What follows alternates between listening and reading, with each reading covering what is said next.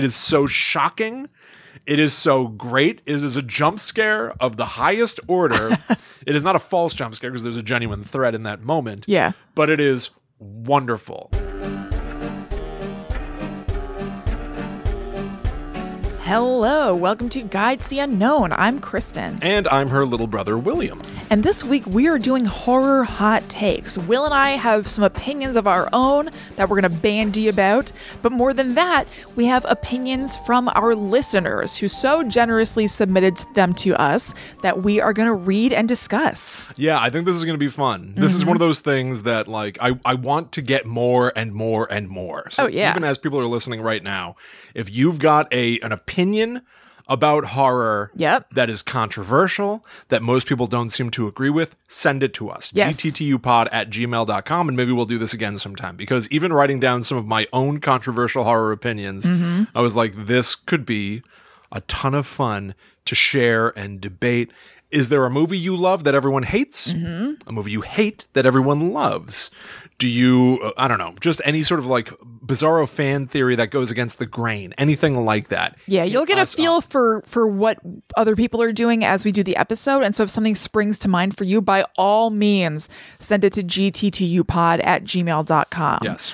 Because this is super fun. And thank you so much to everybody who submitted these. If you don't hear your hot take read in this episode, expect to hear it in another one because we got a lot of them and I tried to kind of like shuffle them up. Sure. And we'll get to them. So don't worry because I really liked all of them. So let's kick it off. You know what? Why don't I kick it off? Okay, yeah. This is a let's good way have to you and me. We'll go do into the deep one end first. and then we'll get to everybody else's. Because people might, this is one of those things, a hot take, a controversial opinion means that we might have a response from people that are like, you are so wrong. Yeah. There's a concept in television that like if you're on a show or something, or in politics as well, that if you go like, oh, I've always been a dog person. If you say that simple fact, all the cat lovers out there are now against you. Right. So we're really getting into some dangerous water here by saying things we do and don't like. I will be that dog person. Yeah. I'm going to go first. Okay. So it's not the hottest take in the world. I think the take has gotten more tepid as time has gone on. Oh, okay. I think when this first came out, it was a hotter take. I think The Village by M. Night Shyamalan is a good movie. Okay. I like the movie The Village. That is the one where there are people in kind of an old-timey village. And should we spoil the twist? If we mention a movie, we're going to spoil it. I do too. I don't like to have to dodge things. I want to talk about stuff. So we're going to spoil The Village for the next few minutes. Yes. So it looks like an old-timey village, and there's like a monster around the edges of the village that you have to avoid. And it turns out that they're actually in modern day, and this is a little created environment to protect from the ills and technology of the modern world. So I think it's a good movie. I think that the twist might feel a little crappy because it's not what you thought you signed up for. It's a little bit jarring. But I think it's kind of an awesome surprise. I happen to love a twist and a surprise. I really enjoy them. And I like it, but it has 43% on Rotten Tomatoes, and it was largely derided when it came out. And I think that the overall idea, if you were to get a little bit deeper into it, of blocking yourself off from all pain is interesting. And it obviously doesn't work out for them. And I like this movie. Okay, let's discuss. Okay. I agree with you. When is the last time you saw this movie, though? It has been a while, but not as long as you might think. You have no idea how long I might think. When do you think I saw it? What happens when you assume, Kristen? I'm not going to say it. I don't know, a couple years? Probably been a couple years. Yeah. So I tried to watch it a few years back. I remember when this movie came out. I, like many other people, the writing's sort of on the wall. By the time The Village had come out, M. Night Shyamalan had already done. Boy, The Sixth Sense, Unbreakable, and Signs. His reputation as the guy that has a big twist ending was already solidified. For sure. So everybody looked at this period drama and said, it's probably going to be modern day or something like that. No one knew exactly, but we were all like, it's probably modern day or something like that. It turned out to be exactly like that. I don't think I ever thought that it was going to be modern day. I obviously knew there was a twist coming because that was the thing, but I don't think I subscribed to the modern day thing. Okay. I remember a lot of people theorizing that. And then when it turned out to be exactly that, then people really like, put it under their like boot and smushed it. Right. In the movie theater, like you said, I love a twist ending myself. I think that there are arguably like 4 twists in that movie, and almost all of them work for me. Yes. There is the big twist, obviously, of it's not olden times, it's modern day, and they're pretending it's olden times, which is strained. It's hard to make that work, but they make it. I think it works okay. They use just enough credibility of like, well, we bought this land and we're rich and we pay them on this reservation to ignore us, and we paid to even change the flight paths of airplanes. Like they go all the agonizing detail. They think of all the things. You'd be like, well, what if this, or what about that? Here's an answer for that. Yes. Oh, what if this? Here's an answer for that. Yep. Like they get you on all that stuff, all the technicalities. That's the big twist. Yep. Here are some of the small twists. The entire movie, you've got Joaquin Phoenix as your main character. Halfway through the movie, he gets into a confrontation with Adrian Brody, where Adrian Brody and Joaquin Phoenix both have designs on Bryce Dallas Howard. And so they were at loggerheads, and Joaquin Phoenix is like, well, I'm sorry. I don't know what to tell you. And, Adrian Brody's standing over by the doorway. And then Joaquin Phoenix turns around and Adrian Brody's right in his face.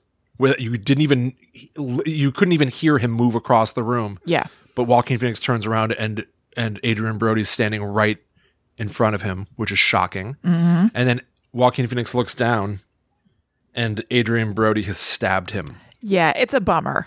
It is so upsetting and sad. It's very sad because then Adrian Brody is super sad about it. I would say that's a problem with the movie, Adrian Brody's character. Yes. A big problem with the movie. He is playing a mentally disabled character. Yeah, and this part is very upsetting, but it is definitely a twist because you thought you were going to be following Joaquin Phoenix all this time. Huge twist. Now Bryce Dallas Howard is our protagonist. I loved that twist. Yeah. Next twist. There are monsters in the woods. Right. No, there are not. That is a costume that the elders wear to make sure that people don't stray into the woods. Yep. Number one, we've talked about this a lot on Guide. I see that as an extension of the bigger twist. It is. It's part of But it is still a twist. Yeah, you're right. You do find out separately. It's another thing to learn. But then there's a twist on that as well. Because the elders dress up like monsters to make sure people don't go into the woods, because they would then discover we're in a Truman Show type snow globe here. Yeah. So they dress up like monsters, so the monsters aren't real, except that Adrian Brody has been dressing up as the monster and killing. And so he has become the monster. Right, so it's kind of real. There's also a moment where Bryce Dallas Howard knows that monsters aren't real, and yet she encounters one in the woods, which leads us to go, whoa. Yeah. Are the elders dressing up like monsters, but the monsters are also real? Like there are a lot of like things that make you go, what? Yeah, they're unsettling. They're very unsettling. I really love all of those things. However, I also saw it a few years ago and it felt very long. Really? Yes. But I remember still liking it. I mean, I saw it, like I said, it was probably a couple of years ago, and I was like, this is a good movie. Yeah. I have a ton of affection for that movie, and a lot of affection for really... Boy, I think the only movies of M. Night Shyamalan that I have not seen are The Happening. Same. I have not seen it. You know what? I came up with this take, and then I was like, it'll be a spicier take, because I think that people have kind of come around on The Village in recent years. So it's like, that's why I said it's a tepid take, because I think some people have been like, we unduly crapped on this. This is actually a pretty good movie. You think so? Yeah. I still hear people talk about it if I ever see them talk about it. It's usually in the context of this is the beginning of his decline. They do say that, but I guess I'm partially thinking of the Blank Check podcast episode about The Village with Emily Vanderwerf, who was a big fan of the movie and was like, just what I said was like, we gave this a harder time than it needed, and it's kind of redeemed by watching it again. Okay. So I guess that's my perspective of people saying they like it. But so the thing that I was like, oh man, if I had time, I would try to do this take if it were true, is that I wonder if I could watch The Happening and say that that's a good movie, because I've heard that people kind of misinterpret what the intent of it is. And again, if your intent matters only to a degree, people are, it's people's experience of watching it that they're really going to take away from it, understandably. But I have heard that people took it seriously because it's an M. Night Shyamalan movie, but it was intended to be more of a B movie, like a schlocky kind of horror thing. Okay. And that if you view it through that lens, that it's more enjoyable. But if you're looking for something that the guy who made The Sixth Sense made, then you're going to be like, what the hell is this? That's interesting. Yeah, I'd be curious to look at it through that lens then, but yeah, I haven't seen it. Yeah. Yeah, that's a good one. Thank you. That's a good one. All right. Do you want? You know what? I'm gonna say this one. I wrote this down impulsively, and I think that it's probably a good connection to what we just discussed. Okay. But it's a weird hot take. That's fine. It's not really about horror. All right. Here's my hot take. Audiences are way, way too critical, and they are the worst thing about horror movies. You know, they can be and they can't be, because there's also the flip side of that, which is I think these two things are born from the same thing. I was about to say the flip side is fandoms who get super passionate and make it fun. Right. They're both coming from the same well of taking it very seriously. True. And that can suck the air out of things and the fun out of things real quick. So being so critical and looking to poke holes in things, the way that a lot of horror audiences do, or looking for reasons why they suck, does make it suck to talk about horror. There's also just so much like line drawing. Yes. I feel like in horror this is specifically. Good, this is bad. Well, and also that movie like sucks. This was trash. That, and then also this is prestige, this is not. Yes. This is horror, this is a thriller, this is suspense, whatever. Like, why do we... It's interesting to think about those categories, but why do we need to figure out what it is and be like, you're wrong? Yes, I completely agree. And I'm saying this full well understanding the hypocrisy of the fact that I agonize over entertainment. But entertainment... like at its core, it's supposed to just distract you and take you out of your life for a little while. It's supposed to just sort of like make the time go by and get you thinking. Like, even if you don't like The Village, why does it have to be, well, he ruined that? I know. What the hell's the big deal? A movie is so much more than a title and a poster. And I think we're so quick to say, oh, M. Night Shyamalan's The Village.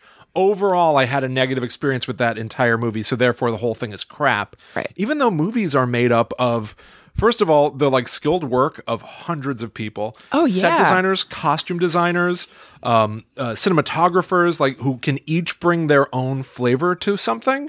It's not just the director. Writers. But like individual moments. And I think that this is one of the things that I've been teased about, but that I'm actually like proud of, which is I have certain movies that are, I know, not great movies, but I love them because in, you know, the last 45 minutes of it, somebody said something funny, and therefore I like the whole movie. Yeah. Or something like that. It's the sort of reverse effect. That's why I'm a hypocrite, but it's that like there are individual elements inside a movie that can be good or bad. Totally. And not like you don't really need to bad. Your interpretation of good or bad. Yes. But fandoms like create this like echo chamber and we all glom onto each other, you know? And like we then become like a tsunami of hate or love. And it's two giant polarized things. And nothing can ever just be like, yeah, hey, they were trying some like really interesting things. Here's what did work. Here's what didn't work. It's always got to be hate or loved it. And it really makes it like... It makes me like there are creators that I like who don't make stuff anymore because their movie flopped and flopped hard. And it's like, it didn't flop. Yeah. Everyone's learning a lesson. The second you make something, you've learned what you should or should not have done. Like, it's a shame that those opportunities get taken away because the fans flipped out and said, we hate that. There's a lot of throwing out the baby with the bathwater in horror specifically. Like, I don't think that like the romance or like Hallmark movie genres have people who are fighting as hard on different sides. Yeah, totally. You know? We're very polarized in horror. I think it's also because it's like somewhat niche. It's not really that niche because obviously there are like big blockbuster horror things, but a lot of the people who like horror like were kind of like the dorks or like not popular kids in high school, and so you kind of cling to certain things that make you cool, and so horror is often one of those, and learning everything you can about it. So you have this like it's tied into your identity and it becomes very serious. It's one of those things that becomes your personality. Right. And so because it's your personality, you take it personally. Right. And to take something personally is to inherently take it seriously. Yes. And something I wanted to say that I thought of that is like a little bit of a mind bender and like not easy to reconcile for me when you were talking about all the different people involved in making a movie. It's not just M. Night Shyamalan's The Village. It's the sound guy, it's whatever, is the idea of canceling certain people for horrible things they've done. So like, for instance, Woody Allen and people not wanting to watch Woody Allen movies anymore, which I completely get in behind. Sure. But I read something that somebody said, and I was like, that is true. And it's tricky. And how do you do this right? Is that, Woody Allen wrote and directed this, but you're also not watching something that this set designer did that they're really proud of and whatever. And maybe that just is the way it is. And it's just a shame that the most powerful person on that thing did ruin it for everybody because they did horrible things. But it's true. You are condemning a work as a whole that really wasn't the work of one individual person. And I don't know the right answer for that, but something interesting to think about. Yeah, I think it's completely interesting. I think it's funny because particularly in this day and age where there are so many different outlets to get your entertainment, theoretically, that should hopefully mean that there are opportunities for a million different voices to make stuff. Mm-hmm. In practice, I don't know that that's always the case. Yeah. But having all of this new entertainment that's everywhere is also a way for everyone to get lost. Mm-hmm. So people do need to champion stuff they like. Mm-hmm. But I think that the ways that we champion things or put them down usually end up feeling very one note. Yeah, and just kind of they have to be so all the way. Like, I absolutely love this thing. I am the biggest fan of this thing. Right. Like, we can't all be the big, and like, who cares? It doesn't really matter. Yeah, it doesn't. You don't need to. I find myself doing that sometimes. Where I'm like, I like it the most. That's what I'm saying. And like, I do who it too. cares? I completely do it too. Which is why I think it's a hot take of I know. We gotta take our own temperature occasionally and be like, maybe I'm coming on too strong. Yeah, here. maybe it's okay that I don't know every single thing about this thing. That doesn't mean that I like it any less. Yep. That doesn't mean that I'm not as valid as a horror fan. I also think sometimes, not all the time, as a girl, even it's left over from like high school and stuff, like I wanted to prove that like I know all the cool stuff that like the dudes prove, right? Or that they know, like whatever. I still have some of that, sure, and it's not great. Yeah, but I think it's also interesting that it's like we are all these things. Yes. Like horror is part of my identity. Yes. But absolutely. It's not all of my identity, right? Or something like that. Right. What you were saying also reminded me of something that I have recognized in myself lately. I'm a little, even though I like it, and this isn't an absolute, I'm a little fatigued of learning the behind the scenes, behind the curtain of things. Like, I don't want to hear about how comedy is like jazz one more time. What? Who's been saying that? People always say that. Where? It's like jazz, just follow it. You just go with it. Boopity pop, pop, pop. Yeah, that unified experience of us all going to jazz clubs. Do you know that common experience we all have of always going to jazz? More than watching comedy. Even more than seeing comedy, we all know about the flow of jazz. But there are like a lot of like, and I don't even listen to them. But era, it be jazz is kind of like comedy. Probably. Don't we all engage with things that are funny far more than we engage with going to live performances of jazz music? I just think, and I both like it and don't. Like, there has become. It's hard to even say because I do like it in some ways I don't. There's like a reverence for the artist that I find a little cloying and choking sometimes. Yeah. Like hearing about your process and like all the podcasts that are like, take me through when you sat down to write this book. I'm kind of sick of it. Yeah. I kind of just want to read There was a time with WTF, the Mark Maron podcast. Yeah, it's like this kind of everybody stuff. Yeah. Where it was just like, I wanted to do for a while a parody podcast where I would interview clowns, like actual clowns, like Bonko. Yeah. And just be like, so tell me about your childhood. Tell me about your I'm kind of. Where did you learn to blow balloons? It's all worthwhile. Like we all contain multitudes. Each one of us is a book. It's just a personal thing that I don't need a behind the scenes for the moment. 1,000%. Maybe I will again later. It's cool to take a breath. I need a breath. It's cool. I don't want to hear about anybody's process right now. Yep. I just want to watch it. Yes. Or read it or whatever. So I guess that was a hot take within a hot take. That is a hot take and a hot take. Okay.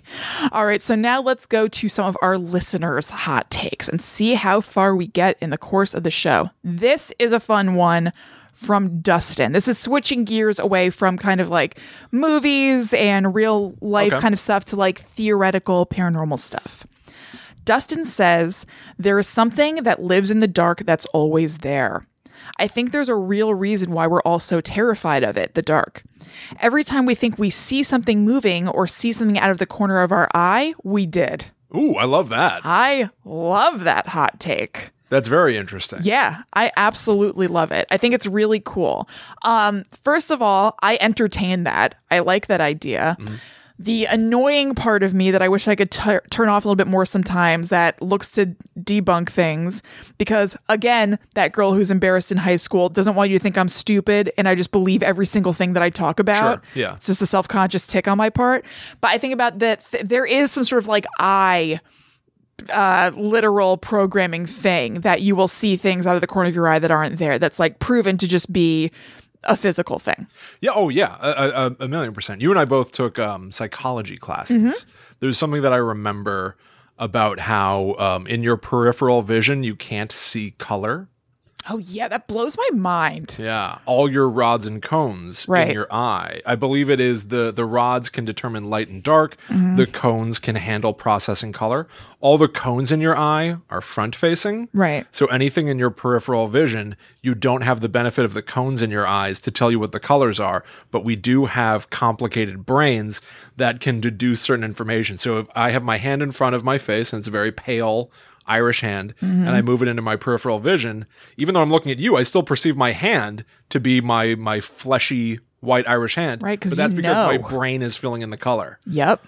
Physically, this is black and white off to the sides. It's so cool. And so the idea that your peripheral vision is different from your dead ahead vision means that your brain is constantly filling in gaps and making inferences about what's happening out here. So maybe you are seeing something that's impossible and your brain is preventing you from realizing it. Ooh, so that in that way it supports Dustin's. Oh yeah, that's what I'm saying. Yeah. Like that is very interesting. Your logical brain is like, no, there can't be anything there, so don't worry about it. But there is, and maybe it's banking on the fact that it knows that your brain, or it just doesn't care. Sure, but ooh, yeah, that's an interesting idea. I've also said my fun horror theory here. That's partly like a fun what if to investigate in ghost hunting world in real life, and partly like a launch point for like storytelling, metaphorical storytelling. But all of these ghost stories where it's like, an elderly couple celebrating their 50th anniversary. So they go away and they rent a hotel room and they were in bed one night going to sleep early so they could wake up the next morning to go explore this area, whatever. But they heard a ghost over in the corner. Like the window slammed over to the left and by the time they whipped their head around, there was nothing there. Like, and then ghost hunting shows go in to investigate and they're like, is there a spirit here? Hello, are you here? And they're looking all over the place and putting microphones out there for the ghosts. Ghosts don't respond directly. Yeah. They only exist in your peripheral. Right. So a real ghost hunter show, what I want us to do, I think I've suggested we do this, and we always want to, but we just haven't gotten around to it, is go somewhere that's supposed to be haunted and don't talk to the ghosts. And just see what happens. Do anything else. Record this show. What to say? Yeah, that might be a way to do it. In a haunted environment and see if we experience anything in our peripheral. Right. Right? Don't focus on it. Yeah. Have the camera on us so it could maybe pick up something, have something running for EVPs. Well, I guess the whole show could act as an EVP, but you know what I mean? Sure. And see what happens. Yeah, 1,000,000%. Yeah, I love that theory. That's a great one, Dustin. I do too. I love it. The idea that it's just always there, and we think we're terrified of it because it's like a scary psychological thing, but you're terrified of it because it's real. Oh, totally. And you're just shutting down the idea that it's real because it's childish or whatever. Yes, and also survival stories. Yeah. Right? Like, actually, this goes to the village as well. Like, don't go into the woods. There are monsters in there. Is the real sort of survival technique that we used in olden days to say, don't stray far away from the camp. Yes. You're safe right here. Don't go off into the dark because you should be by all of us because we can keep each other safe if we're all together. But maybe that's the cover we gave because there really is something off in the dark. Yeah. Right? Yeah. Oh, it's awesome. Thank you, Dustin. Thank you. Okay, let's move on to this one from Chloe. Doppelgangers are the scariest paranormal phenomena. Prove me wrong. Interesting. We've covered doppelgangers before, right? We covered tulpas. Okay. I don't think that we covered doppelgangers proper. They are a topic unto themselves. Yes. What I know of doppelgangers is that they can sometimes be omens, meaning if you see yourself, it foretells doom in some way, shape, or form. What's your understanding? That exactly that you're encountering this weird carbon copy of yourself, and that can't be good news. It can't be good news. I wish I knew more of the why. Why is it the scariest thing? You know. I'm not really sure. I mean, maybe Chloe is saying it's scary to come face to face with something that's exactly you, and how unnerving and weird that would be. It feels not right and like not of nature. I want like a follow-up to this. We got to reach out to Chloe and ask, why do they scare what you? Scares you? Because when I think of doppelganger, it could be a demon that looks like you. It could be a vision. It could be a ghost. It could be a time warp. True. It could be any one of these things. That's fascinating. Okay, you know what? Let's put a pin in this. We are going to be doing future episodes of these hot takes. So, Chloe, we're coming for you if we haven't already, frankly. This is the kind of thing, too, that send us your opinions about our opinions here. Yeah. Because I'm not saying we're right or wrong. These are just the things that we think and feel. Yeah, absolutely. By all means, bring it out. Yeah. Okay, so the next two are like somewhat connected. I paired them together, but I'll still read them separately. Okay. The first one is from JD. He says, this has come up in the Discord, which is for patrons only. If you go to patreon.com/GTTUpod, you can join our Discord. But I really think that Bigfoot / Sasquatch, rather than solely being an anthropological cryptid, has some sort of interdimensional element to it. So part of the reason we cannot find it, and perhaps even its very existence, are due to its traveling from a parallel dimension into ours. Okay. I like this theory. This is something that I had mentioned on Guide to the Unknown a few episodes ago as something that I'm going to be researching a little bit more myself for Hunt a Killer, for the blog over there, and writing something about that. So I have a glancing knowledge of this theory and this hot take, and I'm very into it. Yeah. I think it's one of those where you do have to say, like, if interdimensional things are a thing, and if, but I mean, if we're going to go with all of those things, I think it's a very interesting and plausible within that framework idea, because why is he so elusive? Or why are they so elusive? Wouldn't we have, if they're just animals, wouldn't we have caught up to them at some point? So what else could be going on? And so, yeah, maybe it is that it's like slipping to and from different dimensions. I see what you're saying. So if we take on the face of it, there is a Bigfoot and yet we can't find it. Right. Therefore, it must be somewhere it cannot be found. That there are also different dimensions, you know? Mm-hmm. Interesting. Yeah, that's fun then too, because then that would make Bigfoot not only a cryptid or a creature in our dimension, yes, maybe also just a regular old run-of-the-mill entity. Yeah, and I don't mean entity in the supernatural. I mean entity in the way that you're an entity and I'm an entity. Oh, he's an autonomous being in his dimension. Maybe there are other Bigfoot creatures there. I would still say that's paranormal to us, though. Oh, I'm saying it's paranormal to us. Yeah, but he could just be living a normal life. If you and I went to Mars, we'd be the aliens. Oh, totally. Yeah, yeah. So, yes, like in his dimension, it could just be that there are a whole bunch of Bigfoot there. Yeah, there are a bunch of big feet. Yeah, big feet. Big feet. Yeah. So he is not only evidence of other kinds of living creatures, but also evidence of other universes definitely being real. Exactly. That's very interesting. Yeah. And it's a little bit of a tantalizing teaser, but I also know that there are theories about Bigfoot being like an extraterrestrial kind of thing. I don't know a lot about it. It's something that I'm going to have to dig into a little bit more, but there are definitely a lot of schools of thought out there about Bigfoot not just being like a normal, a normal but unknown mammal that lives on our planet and that is very elusive, but being some sort of paranormal, like dimension hopping entity. There's a pretty beloved, maybe notorious Star Wars comic book where Han Solo and Chewbacca find themselves like jumping to a galaxy they've never been to before, and it's Earth. It's like a primordial Earth.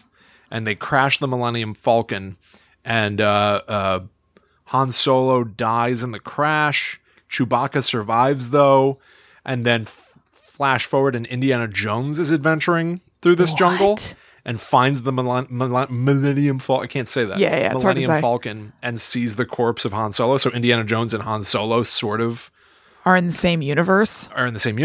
And then they're like, there have been rumors of like a tall ape man in this region, but that's just poppycock. And as they leave, Chewbacca's standing in a tree watching them go. So Chewbacca is Bigfoot, is Bigfoot. which would then make him an extraterrestrial, which would then make him sort of from another universe. Ooh, I'm gonna have to try to remember that. Right? It's pretty fun. If you haven't seen it before, you should all definitely look it up. It's super.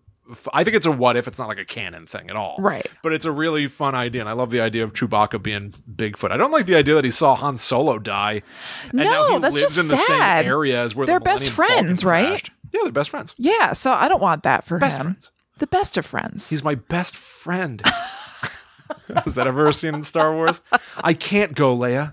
He's my best friend. Remember that movie? How could you say that to him? He's my best friend. Remember that movie that came out I guess last summer with The Rock, and what was it? Where it's with a gorilla. Rampage. Yes. A couple years ago. He's like, "What did you do to my friend?" Yes. About the gorilla. Yeah, I can't believe what you're doing to my friend. I think I saw that movie in LA. Really? I think when I went to LA, I was alone, first of all. Yeah. I spent a lot of time alone. Yeah. And we would be recording at He's an recording Emmy-nominated studio. The podcast Earthbreak, which you can look up right now. Yeah, absolutely. Or Blackwood. Yep. So I'd be working with people that are famous from television, have done movies and stuff. Jenny Slate. And then the whole rest of the day I'd be alone. So and I'd never been to LA before at that point. So I went to I wanted to go to the Chinese theater because it's iconic and everything. But the only movie I could see was Tag. That's right. With Ed Helms. So I saw I remember that. It's the worst movie in the most famous theater in the world. I think I saw Skyscraper with so The Rock. funny. I think I saw Rampage out there. Skyscraper. Nev Campbell was in Skyscraper. You better believe it. So did you see that? Hell yeah. Nice. Yeah, I waited for it to start because what else was I doing? I know. I was reminiscing about when you could go to the movies and we both had AMC stubs and Ryan and my husband would see just these weird movies because we could. Yeah. Different times. Such different times. Yeah. Good God. Okay, so this hot take is from Choyette, and it kind of connects to the one that we just did. So they say, I think this was mentioned in episode 108. Time isn't linear, but overlaps. That's where ghosts come from and Bigfoots or big feet. It's just a blip where time bleeds into itself a bit. And that's why things that happened years ago feel like they just happened, but we don't remember what or if we ate breakfast. I love that. I do too. Yeah. I know. It's a hot take because it's an unusual thing to think, but Right. I'm into it. It posits a metaphysical theory, so it's a hot take. But yeah, I love that. It sort of takes into this notion that I've always wondered of ghosts. So you die. Yeah. And then you're able to walk through doors and walls and stuff. Right. Right? Why does gravity still work? Right. Right. Maybe the sort of repeating form of ghosts notion of she's always baking cookies. Hauntings. The residual haunts. Yep. Yeah. She's always baking cookies anytime I see her.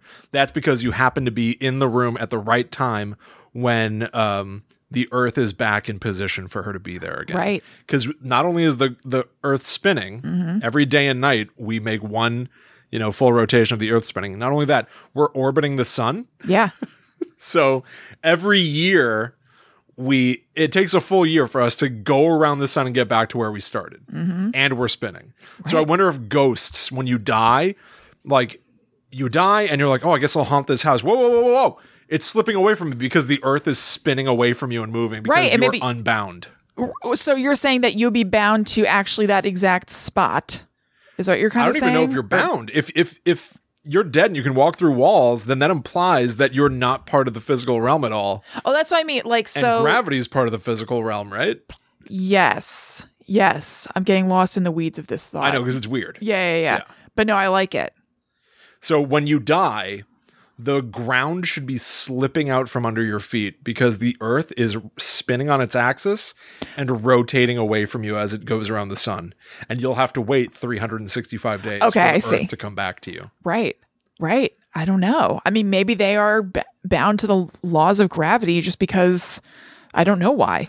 Light is light. Gravity bends light. Right. So maybe I'm wrong. Mm-hmm. No, but it's fun to think about. Let's hypothesize that maybe the outlandish thing I said might be wrong. I'm not willing to hypothesize that. Maybe I'm wrong. Yeah. No, I mean, we don't know about all this stuff. Actually, you know what? I'm going to tell you my next hot take, which kind of fits into this line of inquiry. Okay. After we talk about ourselves for a second. All right.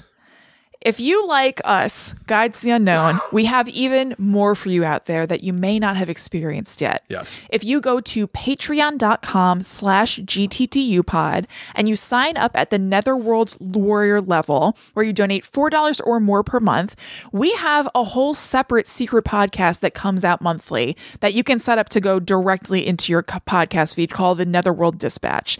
We do different kinds of stuff over there that we can't do on the regular feed, like watching clips and letting you hear the actual audio from those clips, where that would get dinged normally for copyright on a normal podcast feed.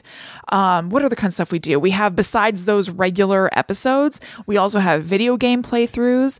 We do a monthly planning session with the patrons over there, so you can help us plan our next month of shows and have input into what happens. Yeah, it gives you like a real insight. We tend to share like a lot of personal info there as well. We've done like really oddball types of shows for the Netherworld Dispatch that would never be on this feed. Yes, that's completely correct. And there's also a patron-only Discord where you can hang out with other people who like Guides to the Unknown. And it's basically like a running chat room that you can check into anytime you want. That's divided up into different room categories. So there's a category for animal pictures, for memes, for other podcast discussions. It's a very, very cool place.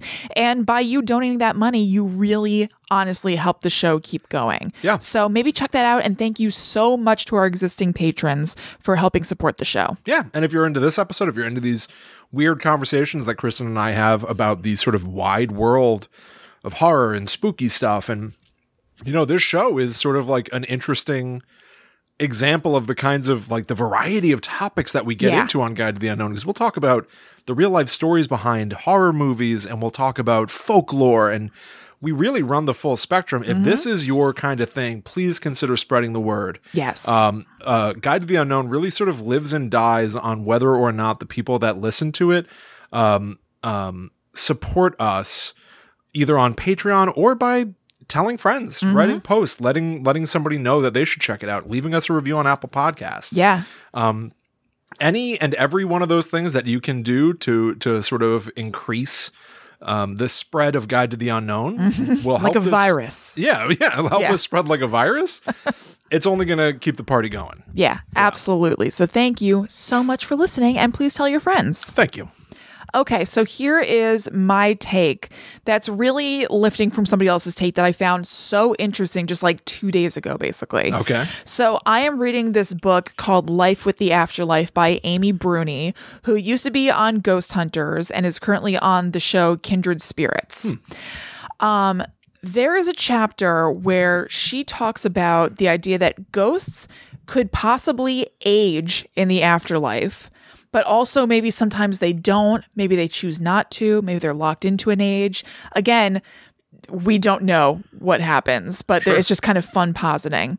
So she talks to this guy, John Tenney, who's like a really well-known figure in the paranormal world. He has a few really interesting books, and he kind of wonders whether people keep evolving after they die, since everything in nature evolves. So if somebody dies at 50 and you go into a haunted house that they're supposed to occupy 50 years later, is their consciousness still that of a 50-year-old, or are you now talking to basically a 100-year-old? Right. And so do they progress, or do they freeze, and why might that be? So Amy posits that for all we know, there could be some sort of time warp happening, so kind of similar to what we were just talking about, even in the afterlife. So some people appear old and some people appear young. And when I was reading this, thought to myself, I wonder if some people might freeze their age at death and not progress, not be the 50-year-old who becomes 100, when they died because they suffered some sort of trauma, just like in real life, how some people's kind of psychological and emotional age sometimes freezes at the time that they went through some sort of really big trauma. Yeah. Who knows? But I find it so interesting. I've never heard those theories before, and I love them. I absolutely love that theory. I have always wondered, and I don't think I've ever said this out loud, I've wondered if ghosts go mad. Do ghosts lose their minds as well? Like maybe they can't accept being dead, or like I think a lot about that scene in The Sixth Sense, very Shyamalan heavy show, where boy, I don't even remember the character's name, but Haley Joel Osment.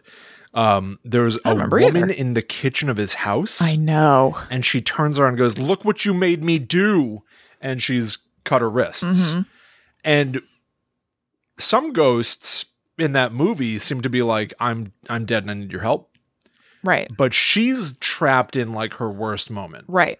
And that maybe she's been doing that for 50 years. And if you were doing literally, like they say that even 15 minutes of solitary confinement is enough to do like mental damage. If you're a ghost and you're trapped in your like worst moment for 50 years, does your sanity break? I think that's a very good question. I hadn't thought about it, but I think that could be, because also a lot of what Amy Bruni has said in this book, and that I agree with, is that from my understanding or thoughts about ghosts, that like ghosts are people too. They once were alive. And if we're going to believe that something is going on with them on the other side, they're still a person who has like wants and needs and likes and dislikes and whatever. And so if they have all those things, couldn't they also have emotional tethers that could kind of break? Yeah. So I don't see why not. And also like even the idea of people being like stuck to a place, that's kind of like an emotional distress thing that you could say is sort of madness. Yeah, definitely. I don't see, I'm still, I mean, the debate of whether or not the afterlife exists at all is so much bigger and something that we've dabbled in a million times. But like, if I'm going to take for granted that the afterlife exists, why should the way that people behave be any different in the world of the dead? Yeah. Two people can go through arguably the same traumatic event and come out the other side with vastly different outcomes, either because one person like, you know, had their coping mechanism of going with the flow. Maybe the other person like refused to accept that this was happening. But either way, like the world is what you make it. It's up to you to decide how you're going to react to the things that life throws at you. Right. So if you're now a ghost forever, and if you are the kind of person to refuse to accept this, do you then become a residual haunting? You know, like, do you sort of do you make yourself into all these? Maybe this is even why we have this bizarrely wide spectrum of what ghosts are, because it's up to each one of us individually to decide how we're going to respond to this new life event, even the afterlife event. Exactly. So I think that's part of what John E.L. Tenney was saying, is that like maybe some ghosts can kind of choose to move on, develop, and be like, yeah, I want to keep kind of living and evolving. And so I am learning more things through my afterlife the same way I would have learned more things in my life. And maybe some ghosts are just locked in for whatever reason. And maybe that could be preference that they want to, or they could be scared to move on, or they could just be stubborn or whatever.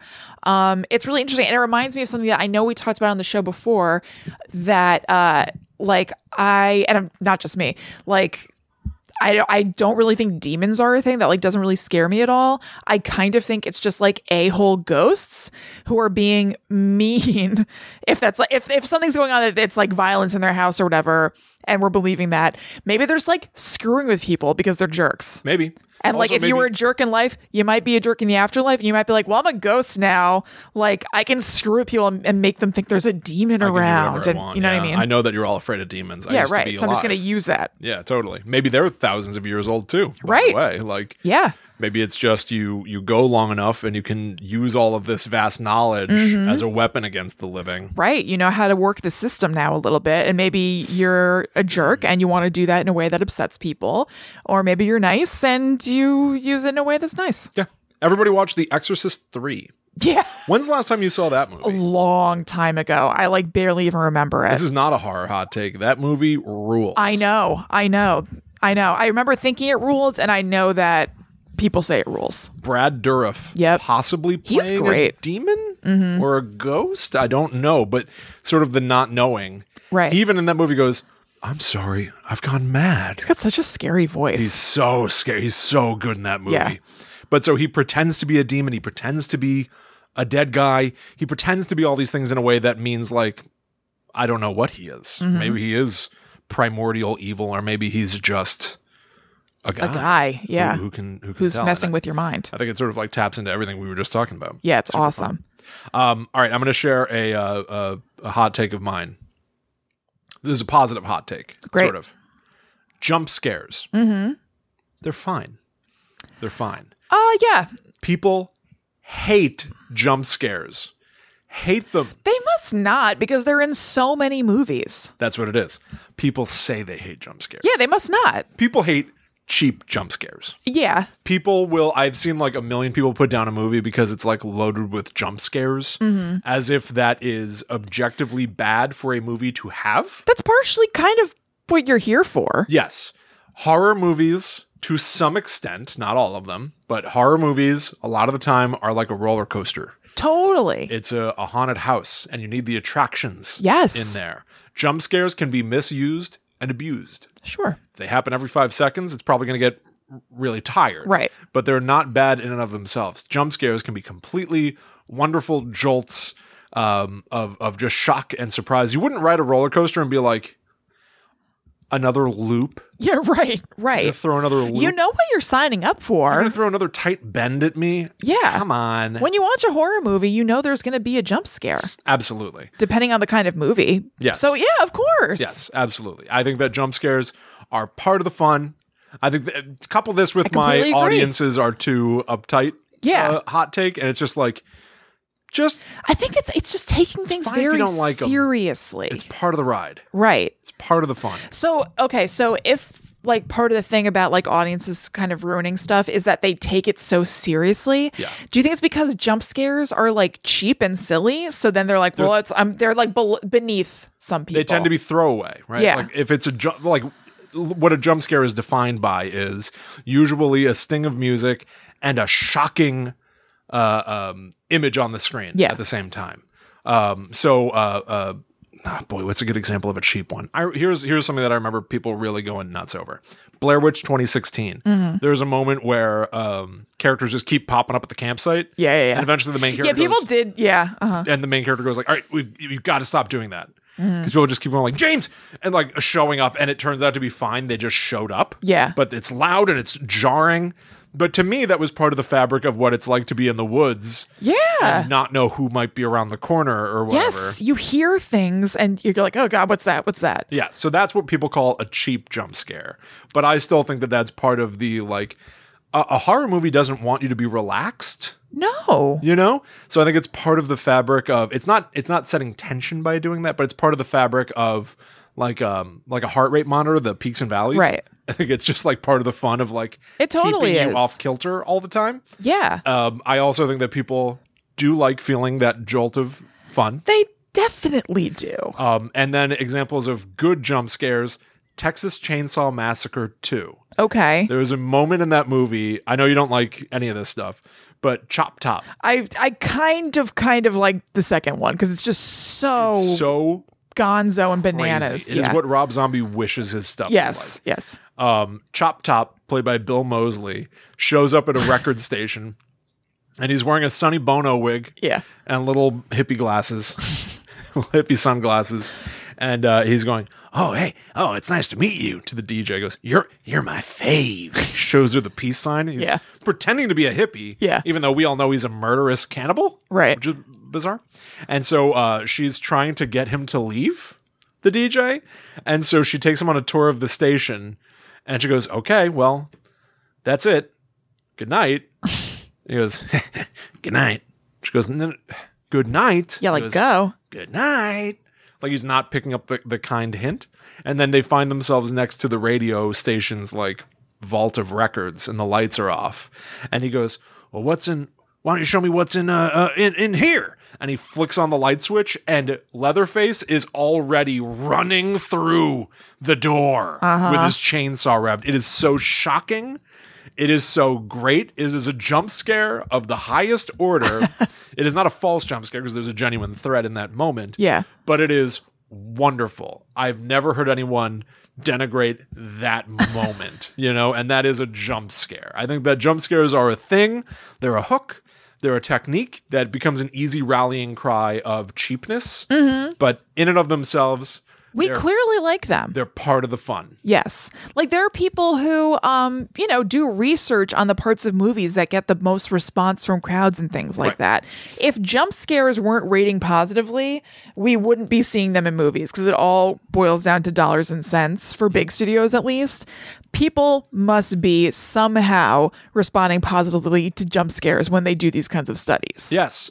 For sure. The famous marketing of Paranormal Activity. I know. I was just thinking that too. Right? Yeah. The night vision cameras in the movie theater showing people jump and scream. And honestly, usually you jump and scream and then laugh. Yes. And everybody likes to laugh. The come down from a scare is just as enjoyable as the scare itself. Yes, totally. Like the most jump scary movie that got me in recent memory in theaters was A Quiet Place. I remember just being like, God damn it. Oh, really? Got me. Yeah, that movie kept scaring the hell out of me. It was so tense. That's funny. But it's fun. Did part 2 of that come out or did that get delayed as well? It got delayed. Yep. Yeah, no, I think they're fun. I think the common refrain that I usually hear from people is like, it's shock, it's jolting, it's startling. That's what it is. Yeah. It's startling. It's not scary. I'm like, all right, well, but that's not usually, most movies don't hinge on startle, but startle is part of it. No, it's part of it. It gives you a little something. It breaks the tension a lot of the time. Yep. It's just boils down to it being fun. Totally. And people kind of purporting to not like fun in some ways when they're critiquing something, but obviously you do. Yep. Okay. Let's see here. So let's do a couple that I think are probably potentially going to take us out. We'll see how it goes. That sort of, again, relate to each other and relate to something that we were just talking about. These are going to be about residual hauntings. Okay. So Hayden said, I think that residual non-intelligent hauntings. So real quick, residual hauntings are when you come across somebody who is just doing the same thing over and over again. So it could be that you are at Gettysburg and you're seeing somebody, a soldier holding a gun, like marching like they're guarding something. And they seem to be completely unaware that anything else is going on. They're just acting out that part of their life over and over again. That's what's known as residual. And intelligent hauntings are hauntings that could interact with you in some way and they're aware that something else is there. Right. So anyway, Hayden thinks that residual, non-intelligent hauntings could be buildups of electrical energy in a space. Like when you have a video game on a screen too long and it is imprinted on the screen. Oh. I think that is such a cool idea. I think that particularly that might resonate as true to me more if the residual haunting is of something that has a big emotional impact. Yes, that's what I was going to say. Because if it's just somebody who is at the sink doing dishes, I don't know why that would necessarily leave that kind of electrical energy there because it's just kind of whatever. But if somebody was in a really heightened state doing something and they have all this energy coursing through their body, I could see that leaving an impact as though it's a video game on a screen for too long. And by the way, I love that analogy. I love that analogy. It's like a blast radius or something like that. I think that a lot of people say that ghosts are meant to be people that have unfinished business, which I think is a version of emotional or psychological discomfort at the moment of death that would cause you to linger on, or intense violence or something like that. Some sort of like real potent emotional psychological damage. I've heard that a lot. I've never heard the video game burn in on the screen. metaphor, which I think is very fun. I love it. All right, we actually will have time for a few more, but here's the one that relates to it. JD had said that residual hauntings aren't leftover memories or energy, they're momentary slips in time, and potentially we are showing up in the past just like they are in the present. So that's kind of like what happens in, I can't remember if it happens in the movie The Conjuring, but I know that in the story of The Conjuring with the Perron family, they say that something like that kind of happened. Oh, is that right? Yeah. We talked about it in the episode. I don't remember it super duper well, but I think that they said that somebody in the house walked into their living room, or excuse me, their dining room, and they saw a family having dinner, not their own family. And that at least somebody who was sitting there having dinner looked up and looked at them like they were shocked to see them. Like, what the hell? And in that moment, one of the parents was a ghost to these people who are having dinner. Yeah. And so it would seem that there was some sort of like wormhole or time portal that had somehow opened up. That's interesting. I love that sort of thing. That's some of the notion that's present in the Netflix series The Haunting of Hill House. Mm-hmm. This sort of time is slippery idea. This is something I don't want to spoil because I value it too much. I know. But there are moments where a character in the modern era is not surprised to turn and see somebody who shouldn't be there. Mm-hmm. And it's just like, where are you going? Like, is so willing to accept that we can slip in and out of time and stuff like that, that it hurts your heart. Mm-hmm. I love that sort of thing. Also, that means that maybe like ghost stories and aliens can be people from the future. Right. Maybe you and I have appeared as ghosts to somebody in the long distant past and we don't even know it. Right. That's true. There could have been somebody who was in the corner of our eye, maybe in that darkness, who freaked out about us being there and we just weren't aware of it. Yeah. Super fun. All right, let's move on to a few more. So Caitlin says, this is something that we've talked about before, and it again connects a little bit. Caitlin says, the Conjuring series is fun, but too sentimental to be really great. Mm-hmm. Aha. Ha-ha. It has a level of corniness. Yeah. That takes it down a notch. Saccharine. It is saccharine. It's very, very sweet. Mm-hmm. Which I think is about... This is about contrasts a little bit. I think that Lorraine and Ed Warren are meant to be so lovey-dovey and so pure good that in the face of the evil they're fighting, they're even more of a beacon or something like that. Yes. And I also think that they put a little bit too fine a point on it in the movies. They really make that contrast, that they are able to kind of cast them out, not just because it's their job as ghost hunters and demonologists and ordained exorcists in the case of Ed Warren, but because they have this inherent goodness. I do think that causes them to sing sweet songs. The Conjuring franchise is very interesting to me. I wouldn't go so far as to say anything like I can't believe they're that popular because they're good movies. I like them, yeah. But there are so many of them, and I'm shocked that so many film universes, cinematic universes have fallen by the wayside and The Conjuring is still going strong. What's a cinematic universe that you're thinking of? The League of Extraordinary Gentlemen? What? What? I saw that's on Amazon Prime and I want to watch it. It's on the mind. Oh my God. No. No. Obviously everybody's still, it's been what, like 13 years of the Avengers movies, of the MCU. And they're perfect. It slaps. It's totally slaps. And people have been chasing that. Yeah, totally. And I'm not saying that the formula should be easy, but companies complicate it too much for themselves. Like I think all the DC stuff, they've overcomplicated that universe, and that's why it didn't hold up. I think that Universal jumped the gun, making their Dark Universe. And The Conjuring... Oh, that's right. That damn Dark Universe. Uh-huh. And The Conjuring has just been sort of secretly, quietly building its thing. So I'm not shocked that it's all clicking and working. They're not making a big deal out of a Conjuring verse or anything. Right. But the movies as individual pieces, unlike the Avengers, which are telling a cohesive story that builds up to fighting like Thanos, right? There's not a unifying thing in the Conjuring world at all. Right. And individually, it's really just that you know that this is in the Conjuring universe. Yes. Yeah. I don't think those movies take a lot of risks or do a lot of broad, innovative things, which is also fine. Yeah.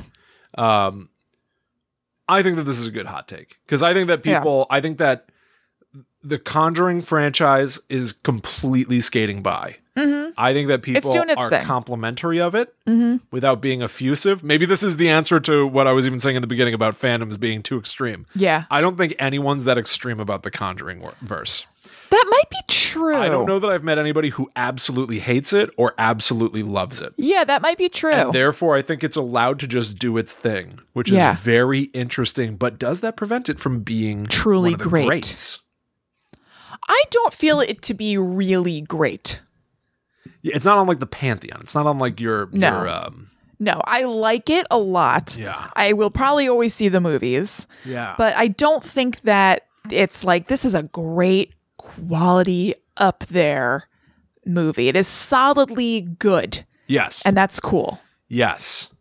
They're entertainment. Fine with that. Yeah. I like to be entertained. Yes. Entertain me. Entertain me. Fascinating. I love that. Great, great hot take. Totally. All right. So you know what? Let's open at the close with this one from Elizabeth. Her hot take is in the form of a question. They say, are the signs aliens actually demons? And she said this was stolen from the Blank Check podcast, which we also talked about. So truly opening at the close. It's true. Blank Check did a series about M. Night Shyamalan. So go check that out. It's great. Blank Check is a podcast. They cover like directors. Yes. So they covered all the M. Night Shyamalan movies that he was a director for. Yes. Mm-hmm. What is your take? You know what? I almost wish that I had researched this a little bit more or looked at my notes. I can tell you about it to give you the baseline. I know the baseline, but I can't remember what my opinion is on it. I think it's a cool... You know what? I think no, that they are not demons, but I think it's a cool subtext. Okay. For those of you who are not in the know, I'll try to keep it brief. Mm-hmm. The premise of the movie Signs is that Mel Gibson is a former priest. He has lost his faith. He is a farmer, and crop circles start showing up in the fields of corn around his house. So the aliens are attacking this farmhouse on the bare face of it. The subtext is all this. The movie is, it's about aliens attacking, but it's literally about Mel Gibson's faith. Grappling with his faith. Faith in God, capital G God.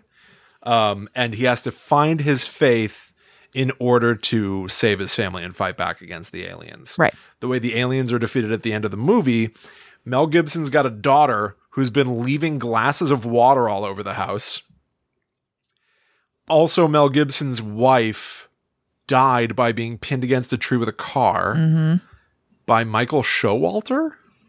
I don't think Michael Showalter did it. I think he's just a baddie in town. Yeah, he's a baddie in town. Yeah. M. Night Shyamalan himself was the driver who did it. Oh, okay. Yes, he has a cameo. Anyway, her final They held a funeral service for that woman on the set in a sort of method acting kind of way. I talked about that in our episode about crop circles. Okay. It was heavy-handed on Shyamalan's part. Okie. Yep. So, sorry, that really threw me for a loop. I completely forgot about that. So one of her final words that she said to him was, "Swing away, Merrill." Merrill is his brother, played by Joaquin Phoenix. We really are opening at the close, also of The Village. Yes, that's true. So anyway, the way that they defeat this alien at the end is that Joaquin Phoenix needs to swing away, needs to swing a baseball bat at the glasses of water that'll splash all over the alien. Right. The alien's weakness is water, and that saves them all, and they fly away. Right. So signs. Crop circles in the corn, is that the sign? Or are the signs the metaphor about his faith in that he's got to piece together all of these signs that are all around him? My daughter leaves glasses of water all over the place. My brother used to play baseball. He's got a bat hanging on the wall here. They're all meaningful. Final words were "swing away, Merrill." She wasn't even talking to me. He wasn't even there. He says he's like, do you know why she said that? It's because her brain was dying. I know. And so she probably associated some memory from a long time ago. It's meaningless. So his central concern is, does the universe have order or not? Right. Did what she say mean everything, or did it mean absolutely nothing because her brain was dying? because that is the central metaphor of the movie, and I believe that that is the central metaphor of the movie, and so therefore his faith is literally the key to defeating the aliens. Does that mean that the internet fan theory of the glasses of water are not just water, They're but holy water? And that's why they burn the alien, because it's a demon, not just a space alien. Earth's atmosphere is like 90% water. You and I are breathing water particles right this very second.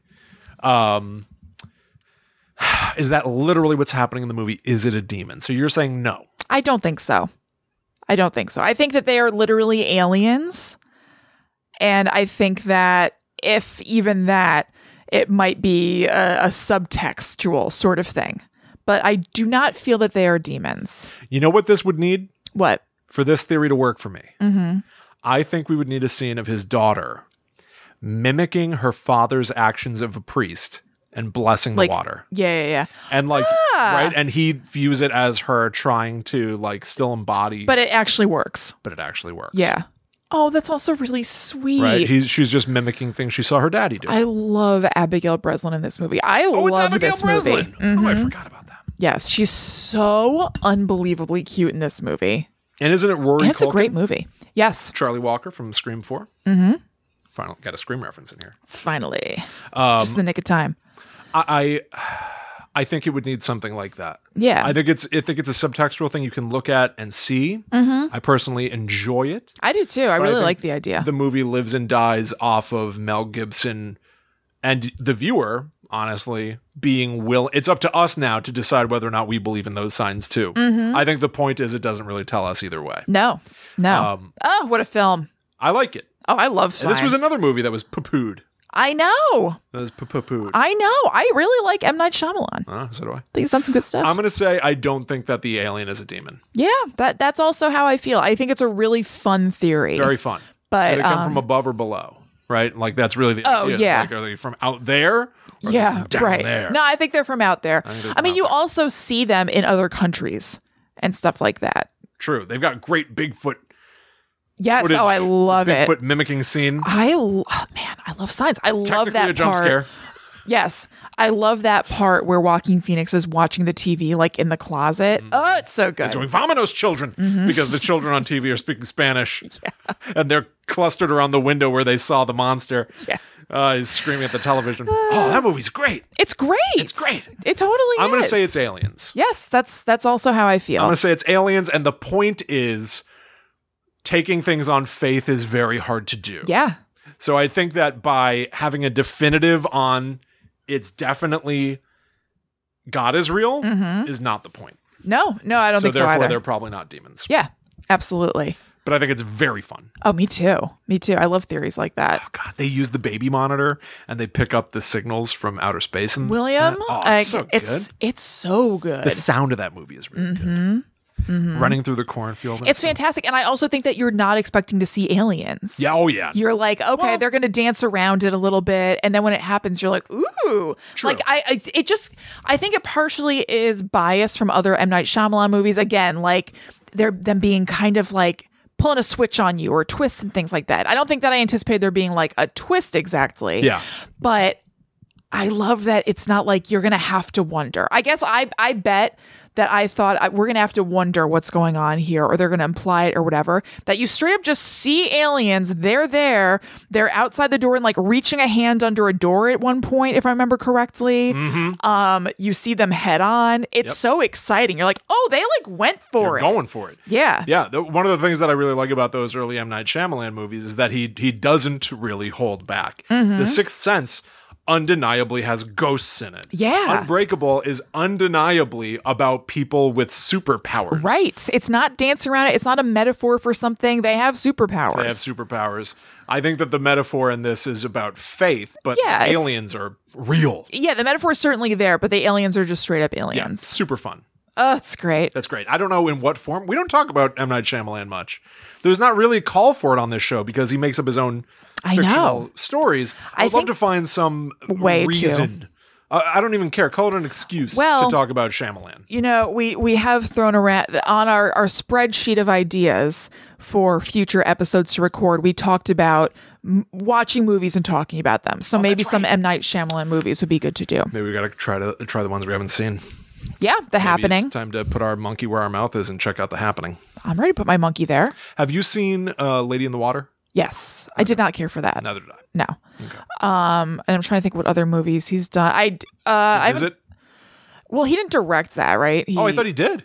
I don't think so. Wrong? Okay. I don't think so. And I didn't see The Visit. I'm well aware of it. I read all about it. Yeah. I think The Happening is the only one of his that he wrote and directed that I haven't seen. Okay. Well, hopefully maybe someday we'll get to say it's my happening and it freaks me out. I have no idea what that's from, by the way. I don't either. I was about to say, I know that as a reference, but what is that? I have no idea what that is.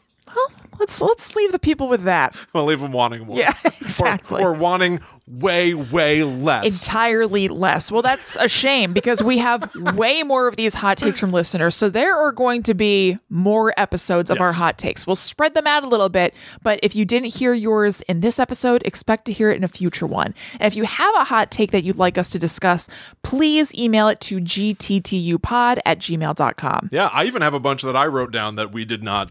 Oh, nice. So I've got tons to share. I only have one more. Really? I said to do 3 each. You're going to have to cook up some more. I can do that. Yeah. Mm-hmm. All right, everybody. Thank you so much for hanging out with us. If you enjoyed this show, go spread the word. Tell your friends. Call your grandma. Yeah. Let her know. Tell her what a podcast is. Good luck. Download the show. I'm sorry. I think I'm going loopy. Go to patreon.com/gttupod and back us on the Netherworld Warrior level starting at $4 a month. You're going to get a bunch of bonus shows, extra podcasts that Kristen and I have done that only our patrons have access to. You can find links to all of our social media, other groups. We've got a behind-the-scenes Discord just for Patreon people.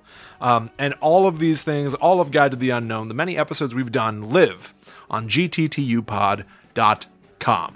That's so right. Thank you all so much for hanging out with us and for sending in your horror hot takes. I can't wait to talk more. It's fun to just sort of I love it.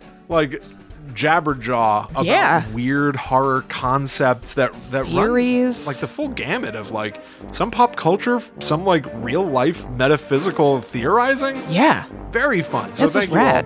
We'll definitely see you next time for more spooky, weird conversation. Yeah. But until that time comes, we must travel back to the Netherworld. Go away.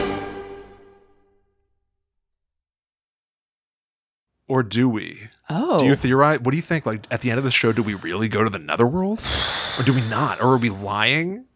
And we just turn off the recorder? Would we lie to our audience? And then I go upstairs and eat like a Kit Kat? I think it's that one. I think it's that one too. Yeah. Have you ever encountered an unexplained hairy bipedal hominid in the woods? Have you received telepathic messages from an unidentified aerial phenomenon? If so, then you need to listen to Bigfoot Collectors Club. I'm Michael McMillan. And I'm Bryce Johnson. And together with super producer Riley Bray, we make up the Bigfoot Collectors Club. That's right. Every week we talk to actors, comedians, writers, and paranormal experts about their personal paranormal histories and share stories of high strangeness. Like the time when we talked to Craig Ferguson about the Loch Ness Monster and when a sea witch told him he had raven magic. Or the time I asked Pitch Perfect's Anna Camp her opinion on cattle mutilations. Past guests have included Rachel Bloom, Jen Kirkman, Paul F. Tompkins, Bobcat Goldthwait, and more. So if you've ever been abducted alongside 5 reindeer by an alien with drills for hands or witnessed Bigfoot crawl out of an interdimensional portal, don't laugh, happens all the time. Then check out Bigfoot Collectors Club on Campfire Media or wherever you get your podcasts. Bigfoot Collectors Club. You're here to believe us. Wait, is that how it goes?